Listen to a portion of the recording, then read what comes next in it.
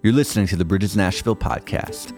Bridges is a house church movement meeting in homes all across Music City. To find a house church near you or to find other ways to support or get involved, go to bridgesnashville.com. The earth is flat. Well, that was the prevailing thought up until about 600 BC when ancient Greek philosophers discovered that by looking up at the stars and seeing how they curved across the earth, that the earth was indeed round. Now, funny side note, in 2016, rapper B.O.B. tried to convince his Twitter followers that the earth was in fact flat. He even put together a GoFundMe account to raise $200,000 to send satellites into space and take new pictures. There's a lot wrong with that. I think it probably costs a lot more than $200,000 to send satellites into space, but nevertheless, and I think they were able to raise about $656. Failed attempt. The earth is the center of the universe. Well, that was the prevailing thought until the 1600s when Italian mathematician Galileo Galilei, also one of the funnest names ever to say, discovered when he looked through his telescope that the earth is actually one of many planets that are orbiting around the sun. Now, at the time, the Catholic Church actually supported an earth-centric solar system, and so they tried Galileo Galilei and put him on trial for heresy. In fact, he was thrown into house arrest for the remainder of his life. It wasn't until 300 years after Galileo had already passed on that he was exonerated by the Catholic Church and basically found not guilty of heresy. And the truth will set you free. We're talking about truth today, one of Paul's main themes in his letter to young Timothy. And I thought we'd have a little bit of fun with this. One of my favorite icebreakers to play when I've got a room with some new people is two truths and a lie. So we got a little fun on the screen here. We're going to pop these up, and I want you to try to guess which one is a lie about me out of these three factoids, okay? Number one, my band this season won a competition to open for John Mayer. Number two, I got to sing the national anthem at a Washington Nationals baseball game. Or number three, I played underwater hockey, yes, that is a thing, for a Virginia Tech club team. So who thinks number one is the fallacy? Oh, no hands. You guys have a lot of confidence in my band that you've never heard. Who thinks number two is the lie? Okay, we got a couple. Okay, Maddie. Okay, Becca. How about number three? I played underwater hockey for Virginia. Oh, okay, yep. Yeah. So actually, 1 and 3 are true. We did win a competition, got to open up for John Mayer in Indianapolis at the Verizon Center, one of the most incredible moments of my brief music career. And number 3, I did actually play underwater hockey for a Virginia Tech club team. It is very difficult. You have to hold your breath. It's a 2-pound puck that stays at the bottom of the pool, and you've got these little sticks, and you've got flippers and masks. Good cardio workout, but very hard. Number 2 is still a bucket list item. I've never been able to sing the national anthem at a Washington Nats baseball game. So we're having a little bit of fun this morning, right, with two truths and a lie. But if we're honest with ourselves, the truth in our culture is under attack. Now, the search for truth is one of the most noble journeys that anyone can go on. And for those who find Jesus, for those who discover the truth of the gospel in their lives, you can actually say that you know what truth is. But culture at large right now is on this search for truth. In fact, Generation Z, those who were born between 1995 and 2010, have been called True Gen because of their search for truth. Listen, knowing the truth and finding truth is everything. Here's how Jesus put it in John 14, verse 6. He said, I am the way, the truth, and the life. No one comes to the Father except through me. In another conversation when he had some disciples around, he said this in John 8, verse 32, then you will know the truth, and the truth will set you free. Well, welcome to Bridges Nashville. This weekend, we continue our series, The Good Fight, as we've been looking at this letter written by the Apostle Paul. Now, Apostle Paul was one of these guys who was a persecutor of the church, had a radical encounter with Jesus on the road to Damascus, and then he goes on to plant about 14 churches all across ancient Mesopotamia. So from persecutor of the church to planter of the church. And he would start a church, he would raise up leaders, and then he would move on and start a church somewhere else. And so Timothy is actually one of his proteges that he poured into, raised up, and he pastored the church of the Ephesians. It was in modern-day Turkey, a place called Ephesus. And at this time, this is the generation after Jesus ascended to heaven. There were a lot of false teachings going around because the Christian church was brand new. A lot of false teachings, false doctrines circulating within the church in a day and age where people all around in culture were already worshiping false gods, chasing after every indulgence of the flesh, and doing whatever they saw right in their own eyes. Does that sound familiar?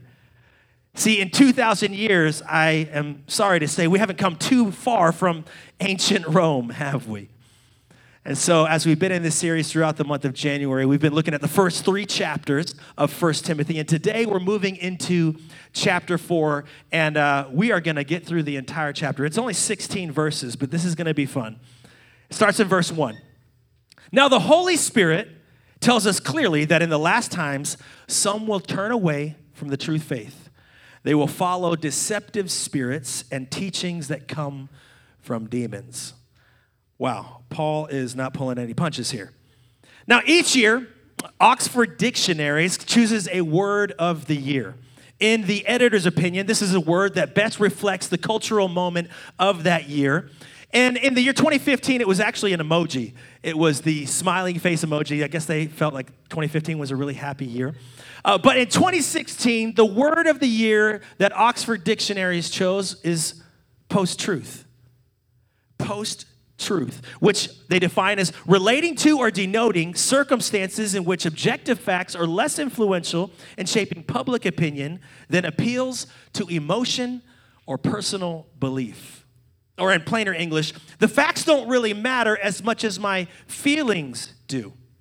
And maybe you've heard of this thought that's been popping into circles in our post-truth area. It's this word relativism. And relativism, it kind of stands on some shaky ground. And we're going to talk a little bit about this. Relativism actually states the purpose that everyone can find their truth and find their freedom. But as Jesus said, it's only the truth that sets you free. Here's my point. If everyone just does whatever they want, living out their version of the truth, and there is no absolute truth, then anarchy is sure to follow. You see, if I interpret a red light as actually meaning green because it means that to me, danger is soon to follow as soon as I enter that intersection. Let me make it a little bit more personal for us today. If we define marriage outside of a biblical context, outside of a committed relationship between a husband and a wife, danger is sure to follow after that. See, relativism is based on the thought that you can determine the truth instead of discover it. Now, if we define the truth in our own terms, we set ourselves on a course for destruction. Is anybody with me today? Appreciate that. See, when we determine our own truth, we actually take the roadmap that we've been given, we throw it out the window and say, I can write my own directions to get to where I need to be. It's like having access to Google Maps or Waze and saying, no, that's okay. I'm going to make my own path. And where do you wind up when that happens? Lost. Now, I'm one of these guys, and my wife Sarah can tell you that it doesn't matter how many times I've been to a place, I still need Waze open on my phone, giving me directions to that place, even if it's my own house. Okay, somehow I always get lost unless I've got a navigation app open. Something about that calming voice really helps me out. I prefer the Australian voice. But we all get lost and confused every now and then. But I want to tell you this morning that we have a roadmap that can always be referred to. We can always go back. It's the Word of God. It's the guiding Holy Spirit of God. And it's the way of Jesus. In fact, he said, I am the way, and he's the truth. You know, when Jesus was arrested and on trial before his crucifixion, there's this powerful interaction that he has with one of the Roman officials named Pilate. And Pilate was like, he was like a lot of people in that day and age. Like, he actually liked Jesus. He didn't see anything wrong with Jesus. In fact, he questioned, why are these people trying to crucify this guy? I see no fault in him. And Pilate is simply trying to get to the truth. Check out John 18, 37 and 38. You are a king then, said Pilate. Jesus answered, you say that I'm a king. In fact, the reason I was born, this is huge, the reason I was born and came into the world is to testify to the truth. Everyone on the side of truth listens to me. And Pilate responded like so many today and so many 2,000 years ago. What is truth? See, Pilate has truth standing right within his grasp, and he still questions what is truth. And I would ask us, sometimes we have the truth right in front of us whenever we go to the Word of God, but we still ask the question, what is truth? And I think part of the answer can be found by unpacking the actual word for truth. It's this Greek word, aletheia, and it means reality. If you're taking notes, write that down. Aletheia, it means reality. And so whenever Jesus talks about truth, he's saying, look, I'm the real deal. Like, I'm in front of you. You don't have to question. Reality is living out before your eyes. Come to me. There's 109 occurrences of this word, aletheia, throughout the New Testament, 5 of them occurring in 1 Timothy alone. And so when we go back to this letter that Paul wrote to his young protege, he's telling him, listen, cling to the truth. Cling to the reality that you see in front of you, to the reality that you have lived out, to the real experience. You know, you can talk to somebody all you want about knowledge, but experience will always supersede that. Hey, how's that working for you?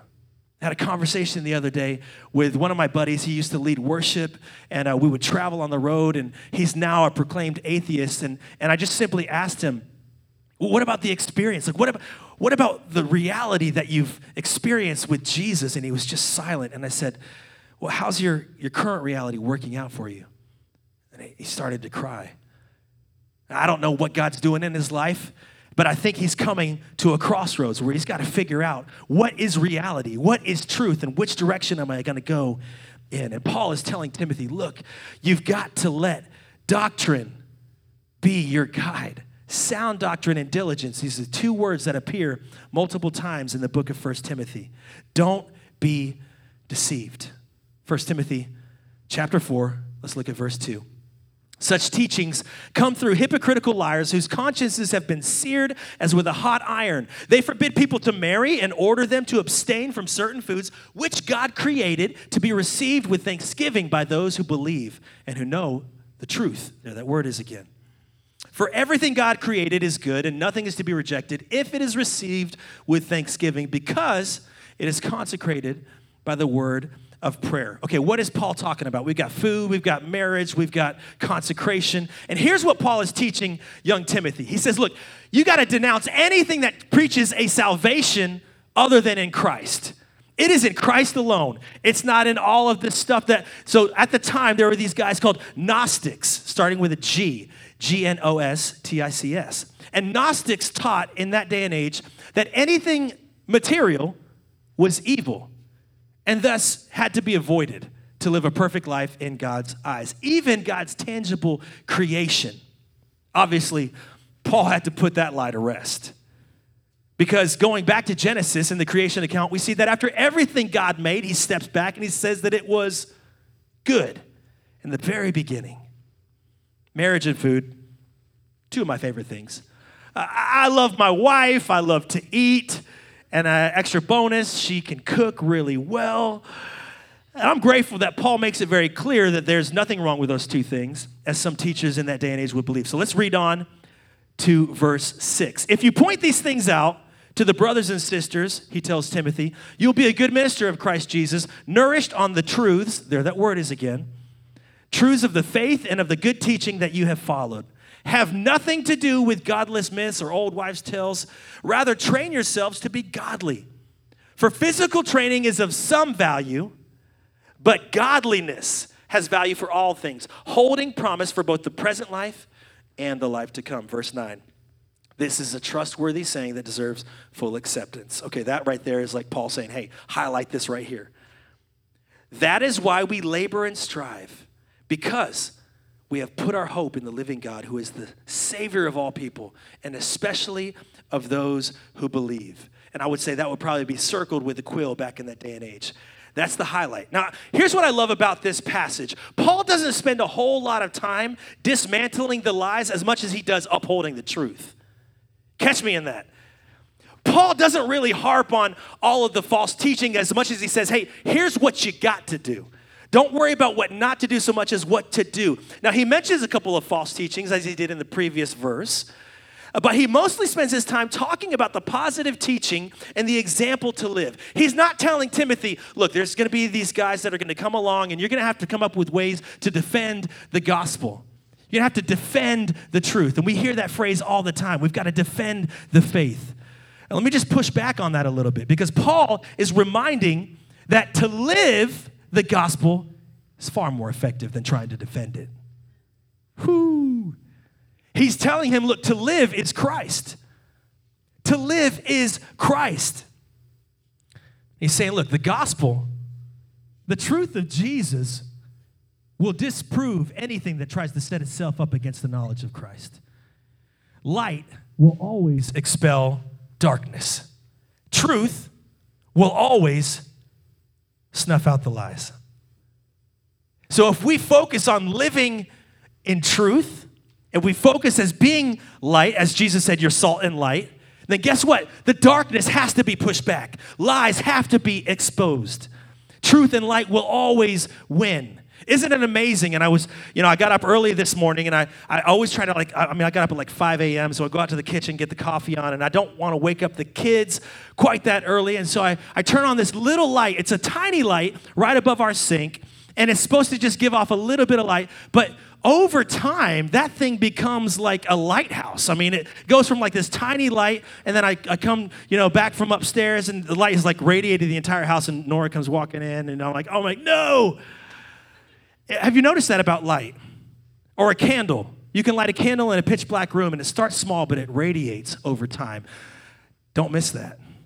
A little light can always push back a lot of dark.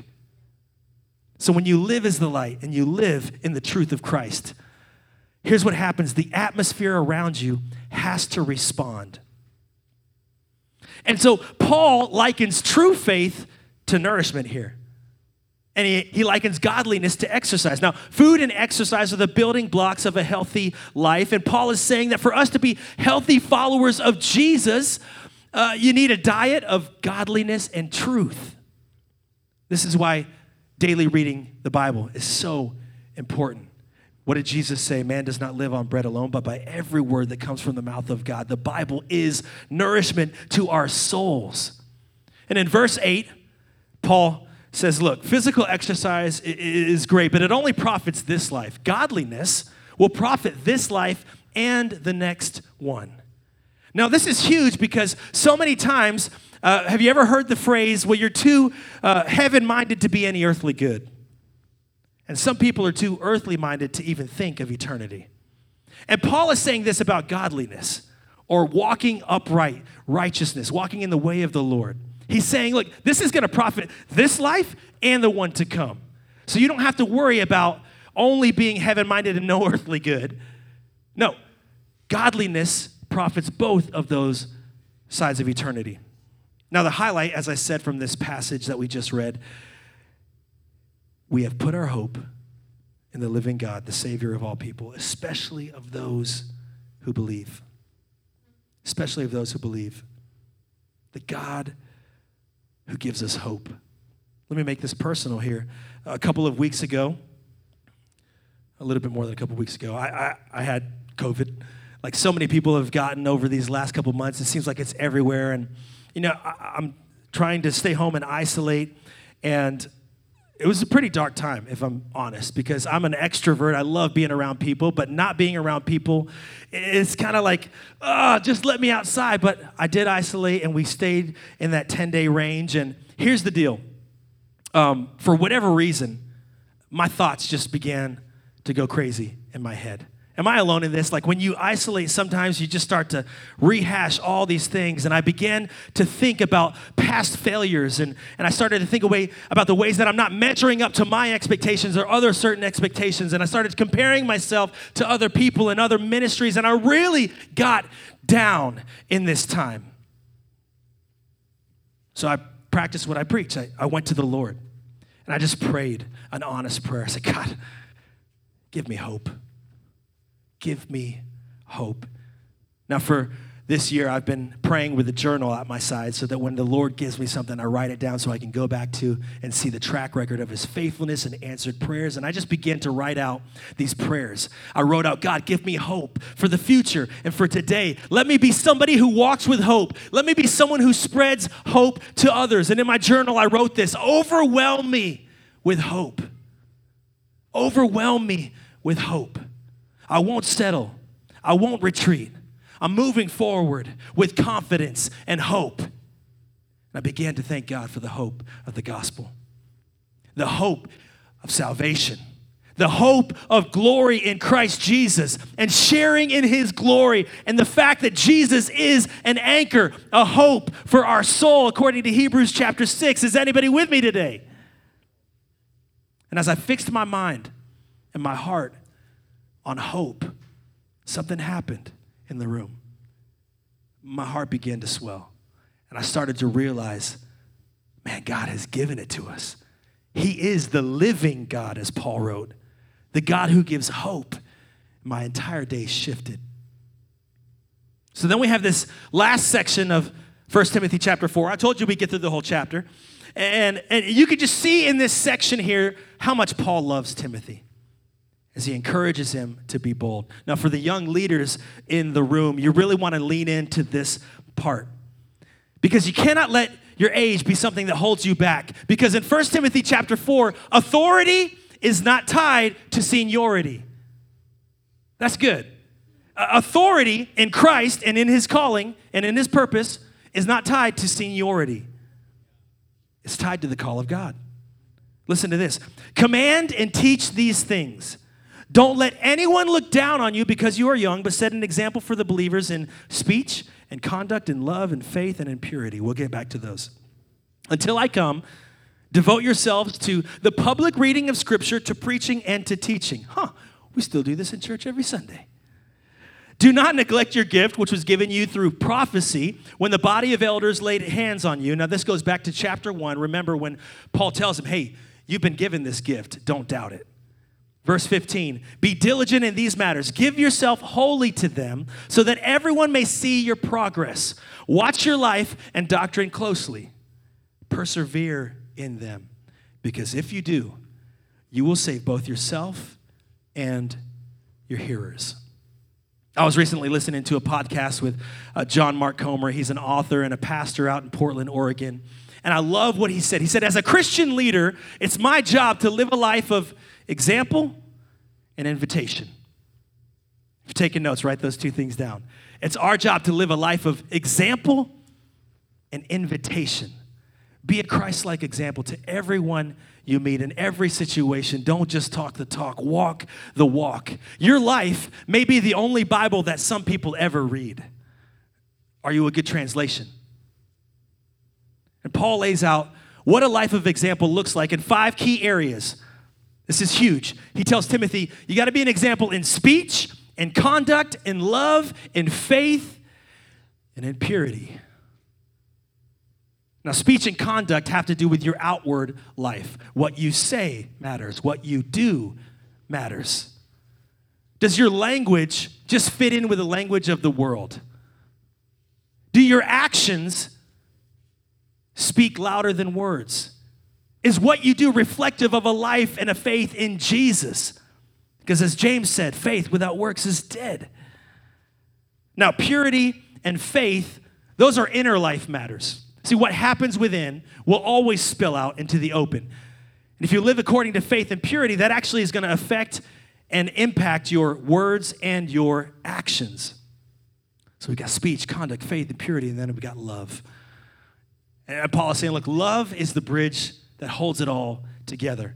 In fact, in another letter that he would write to the Corinthians, he would say, look, there's amazing things. There's faith, there's hope, and there's love. But the greatest of all these is love. And then he goes on and writes a chapter, 1 Corinthians 13, probably the most quoted chapter in weddings everywhere. It's the love chapter. Paul is all about a Christ-like love. So we got to live by that example. And we got to live by invitation. Listen, invite people into your life. into purpose, into community, into discipleship, into relationship, into serving with one another. It gets me so excited when I go out into the lobby and I see everybody just kind of talking and they're serving and they're getting ready for the morning. Man, that's how relationship happens. That's how discipleship happens. In our house churches, when we meet on the second and fourth week, we go deep, we dive in, we do life together around a table. And it's all about community. It's all about discipleship. It's all about relationship. It's living a life of invitation. Literally, our house church leaders invite people into their homes. And for Timothy and for us, as I said earlier, it's diligence and sound doctrine. Diligence is perseverance, is not giving up. You got all these things, Paul said, man, be diligent. And sound doctrine. Know what you believe. Remember Pastor David on our opening weekend. You got to know your belief. There's so much out there today that can distract you and throw you off course, take you out of your calling, take you off course of your purpose. So we have to be diligent in our faith. We got to persevere. Let me close this out today. When I was 18, I went through a pretty big discovery. I grew up a preacher's kid. I'm still a preacher's kid. My dad pastors up in upstate New York. But I had grown up in the house of a preacher. Okay, so I was a Christian automatically, right? Or so I thought, And when I turned 18, I got out of my parents' house for the very first time, and I got my own place. It was a place on campus, and I really had to figure out, is this my faith or is this my parents' faith? Because God doesn't have grandkids. He only has kids. So for the first time in my life, I got to figure out, is this mine? And I go to Virginia Tech, and let me just say my freshman year, it was a little wild. Okay, I'm saved by grace, amen. But I went to some parties, I dated casually, I got caught in the college life and all of its trappings. And I got to this summer after my freshman year, and I was restless. I couldn't sleep well. I wasn't sure who I was. And that summer after my freshman year, I had a reckoning. Something wasn't adding up. And I was about to go on a date with a girl who had no interest in Jesus or the church. I drove my car up to her driveway. She starts walking down, and I feel the Holy Spirit grab me. He says, Curtis, what are you doing? This isn't truth. This isn't you. So she comes to grab the handle. I roll down the window. I said, I'm so sorry, I've got to leave. And I just peeled out. Not the best way to start a date, but I had to get alone with God. And I drove out to this open field in my hometown of Salem, Virginia, in my 1989 Camaro. Great place for God to do some work. Great car. And I just sat there, and I began to think about my circumstances. Think about the restlessness. Think about how I was in a battle. I couldn't sleep well. I didn't feel like I knew who I was anymore. And then I began to replay God's faithfulness in my life. I started to think of moments where he showed up, moments where he spoke to me, miracles in my life, times where my life was literally saved. And I put those moments in a category I like to call evidence. Because evidence always reveals the truth. And right there in my car that night, I said, all right, God, this is my faith now. I'm going to live for the truth, and I'm going to give my life to you. It hasn't always been easy. Let me promise you, there will be moments where you feel like you're getting a little off course, but you can always go back to the map. You can always go back to the truth. His arms are open wide. He is the running Father. You've heard the parable of the prodigal son. In the original Hebrew, it's called the parable of the running father. His arms are open wide. He's always ready to welcome you back into his hope. So as the band comes out this morning, just 3 questions I have. Are you searching for truth today? Are you allowing watered-down teaching to get to you? Who are you listening to? What are you listening to? Because if the Holy Spirit isn't the loudest voice in your life, well, then you start to get a little confused. We've got to let him be our guiding light. Are you building your life on the foundation of truth? in Jesus. He is the truth. There is no other way.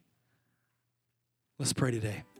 Thanks for listening to the Bridges Nashville podcast. To stay up to date on everything going on at Bridges, you can find us online at facebook.com/BridgesNashville or at Bridges Nashville on Instagram.